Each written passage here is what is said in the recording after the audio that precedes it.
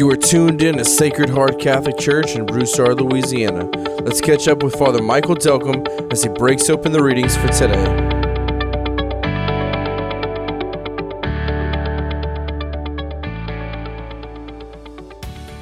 For those of you who maybe were not with us this past weekend, we started a preaching series, our Advent preaching series called Born Identity.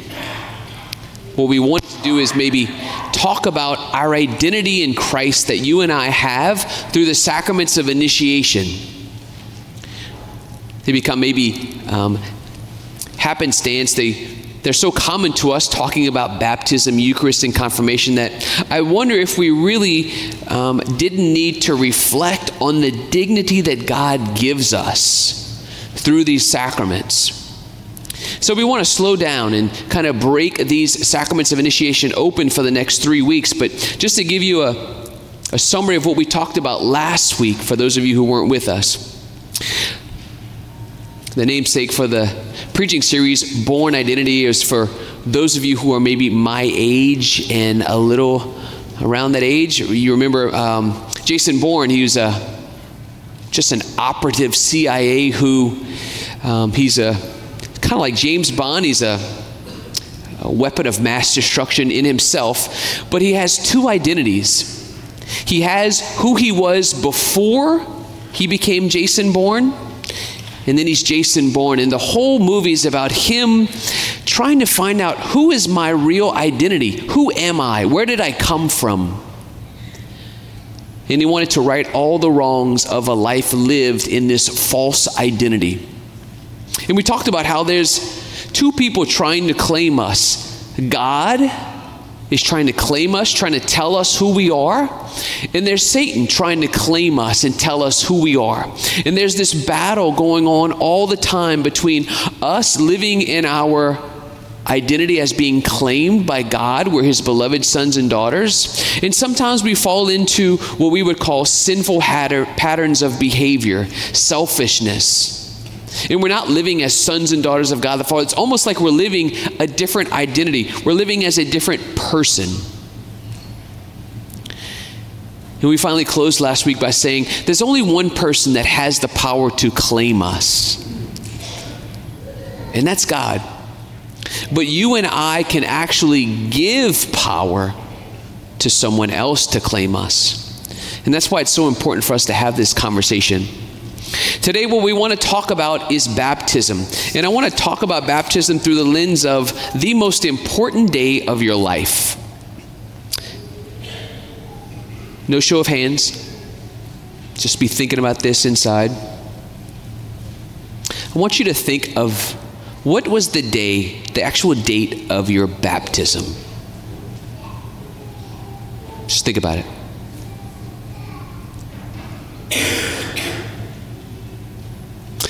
No show of hands, but I'd be curious if any of you know the date of your baptism. I only know the date of my baptism because I preached on this like 5 years ago, and I called my mom and I'm like, okay, I don't want to be a hypocrite. Mom, go in the safe and look up the certificate and look up the date of baptism. So I was born, came into this world at conception, but I was born, I breathed my first breath in this world on October 2nd.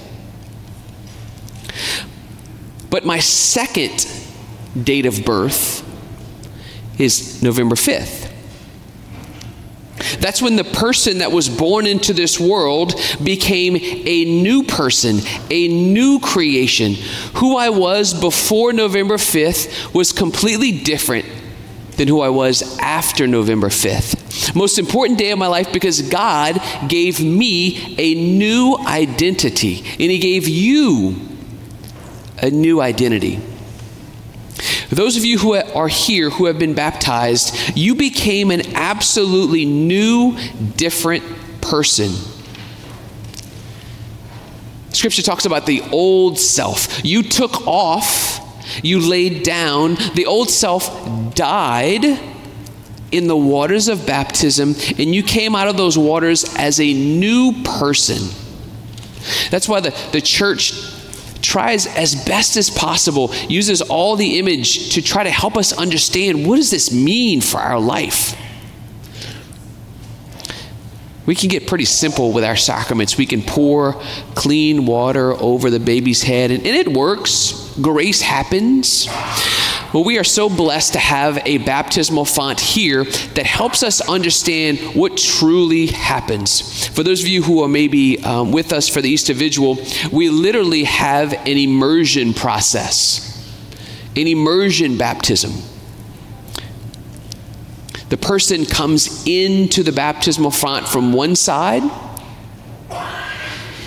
and we get in the baptismal font, and the priest says, I baptize you in the name of the Father, and they completely submerge them underwater, and they come up and take a breath. And I baptize you in the name of the Father and of the Son and of the Holy Spirit. And if I'm having fun and if I don't really care about being PC, I'm going to hold them underwater just a little bit longer on that last one. Why is that? Because if we just enter into what's happening, and this is real, who they were before they stepped into the water is dying. They're letting that person go. What are they letting go? They're letting go of a person who is the ruler and owner of their own life. They're letting go of a person who decides how they're going to spend their time, who decides how they're going to use their mind, who decides how they're going to use their gifts and talents. They're coming out of that water saying, I now belong to Christ, and He is my life. I live no longer I, but Christ lives in me. And so there's a choice, a dying. Before they get in that font, they say, do you reject Satan? Right? And all his works and all his empty promises. In other words, do you reject a life that is your own? And do you believe in the faith and the life that you are about to receive? And as we're holding them maybe a little longer on that third one, right? They want to breathe. We're going to die if we stay underwater all the time. They want to breathe. They want to come out. And as they come out of that water wanting to take that breath, that's their first breath of real, new, supernatural life. Those of you who have been baptized, Christ lives in you. Vatican Council tells us that Christ reveals to us who we are. When we look at Jesus, we see ourselves because we are baptized and He lives inside of us. And so if you were able to just grab a handout, this handout's really meant for you to just to pray with and to maybe follow along with us. If you look at letter B, St. Paul talks about this. Romans chapter 6, verse 3 to 4, for those of you who have your Bibles, he says this. Do you not know that all of us who have been baptized into Christ Jesus were baptized into His death? We were buried, therefore, with Him by baptism into death, so that as Christ was raised from the dead by the glory of the Father, we too might walk in newness of life. If you could look at the baptismal font as kind of a grave where things die, but where things come to life.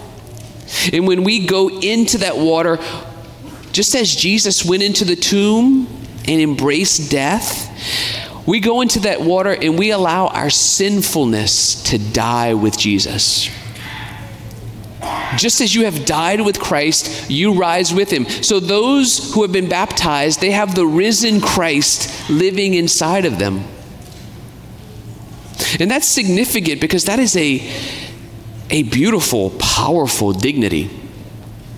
A lot of people struggle with self-worth. They struggle with image of self, right? Gosh, people are telling me I am so many different things. People are trying to portray on me or project on me what they want me to be or who they want me to be. I have such a low self-image. I'm here to tell you, those of you who are baptized, your image, your worth, your dignity is a son and daughter of God, our Heavenly Father, the creator of the heavens and the earth. And you are an heir to heaven. And that's of great significance. When you were baptized, you probably don't remember this because a lot of you were baptized as children. The first thing that the priest does right after you're baptized is he wants to treat you with the dignity that you deserve. I mean, you're an heir to heaven, and so the way that they used to treat kings in the time of Jesus, if you can read this in the Old Testament with King Solomon and King David, when they became kings and there was like the day of coronation, they put crowns on their heads and they have a big parade and everything. One thing they would do is they would pour perfumed oil on the crown of the king's head. And it would talk about it would drip down their beards, and it's kind of a strange thing. But what it was signifying is this perfumed oil was incredibly expensive. And if this person is worth wasting all of this precious perfumed oil on them, they must be important. That was the whole symbol of it. And so the first thing that happened to you right after you were baptized, the priest prayed over you and said, I will anoint you priest, prophet, and king. We share in Jesus' life, and Jesus is a priest, he's a prophet and a king. And so maybe the priest put it on your forehead, or he poured it on the crown of your head, and you could smell that perfumed oil. You share in Jesus' life. He's a priest, a prophet, and a king, and that's such great dignity. I had the privilege of talking to a friend last week, and he said, and something profound happened to me. I want to share it with you. He comes to daily mass. He brings the Eucharist to his father, who's homebound. He brings it in a pyx, and he says, Father, you're going to see me. I'm kind of taking notes. During your homily, it's not so much because you talk about any great things, but I have a bad memory, and so I'm just kind of writing stuff that you say. And when I go to my dad, when I bring him the Eucharist, I read to him the gospel for the day. And then we kind of talk about some notes. We talk about what you said, and I'm kind of sharing the word, the homily that you gave, and we pray together, and then I give him the Eucharist. And a while back, I gave my father a podcast on baptism, and in there, the priest talks about being a priest, prophet, and king. And my dad said this, it was so profound. He said, son, thank you for being a son to me, a brother to me, and a priest to me. So what do you think about that? Like his dad recognized, this is my son, but he's also Christ to me. He's coming and he's sharing the word of God. He's praying with me. He's bringing me he's serving me. His dad recognized in him his identity. It's so important. Sometimes we don't see our dignity and our worth. And we look to the world to give us our dignity and our worth. And listen, the enemy is wanting to sabotage the beauty of our dignity and worth. The enemy wants to tell you, no, you're really like the sum total of all your weaknesses. The enemy tries to claim you. He tries to think he has a right to you, that he's entitled to you. If you ever go buy a car, right? You want to get the title and the license, right? If you have a title, the official title, it's like you own the car. If you go buy a piece of property, you want to get that title stamped. And if you have the title, you're entitled to that piece, whatever it is. The enemy has no claim on you. He has no title on you, but Christ does. The priest says the baptismal rite, he prays these exact words. He looks at those who are to be baptized and he says, I claim you for Christ by tracing the sign of the cross on your forehead. When we walk into church, we dip into the holy water font in the holy water that we were baptized in, and we trace the sign of the cross. Remembering every time we come into church, I belong to Christ. He has claimed me. He has a right to me. He is my life. There's also a mark that happens that is placed on our soul. Those of you who have been baptized, if you had X-ray vision and you could see just the soul of each person, Angels can do this. Good spirits can see this. Bad spirits can see this. They can see our soul, and they can see all those who belong to Christ. We have a mark on our soul. It can never be removed. No matter how deep, how bad our sin is, there is a mark that we belong to Christ that can never be removed. The early church considered and looked at this mark as kind of like the mark that the early Romans that were in the army, the Roman army, they were in the legion, and they would have this mark, this brand, literally. It wasn't a fancy tattoo like we have these days. It was literally like a brand they would have on their shoulder. And it was clear to everyone that they belonged to the legion. They were fighting for Rome. The early Christian says, our mark of baptism that God places on our soul is like that. We belong to Christ. We are fighting for his army. We talk about all this because, one, I think we need to constantly be reminded of our dignity, our worth. We need to be constantly reminded how God the Father sees us. When he looks at us who are baptized, he sees his son and his daughter. We are grafted onto Christ, and we are a part of his body. But there are people in our life, and you know them, that have no clue of this. They were baptized. Maybe they're your kids, your grandkids, your friends, and they're running around the world searching and pining and grasping for something to give them worth, something to give them dignity, something to give them a sense of who they are. And they have no idea that who they already are is more valuable than anything the world can give. And so my challenge for you this week is to think of one person who is, they're struggling with self-worth, they're struggling with identity, they're searching. They're searching hard and they're lost. Maybe connect them to these two homilies, last week, this week, and invite them to Mass next week. Next week, we're going to talk about the Eucharist, how as we receive the body of Christ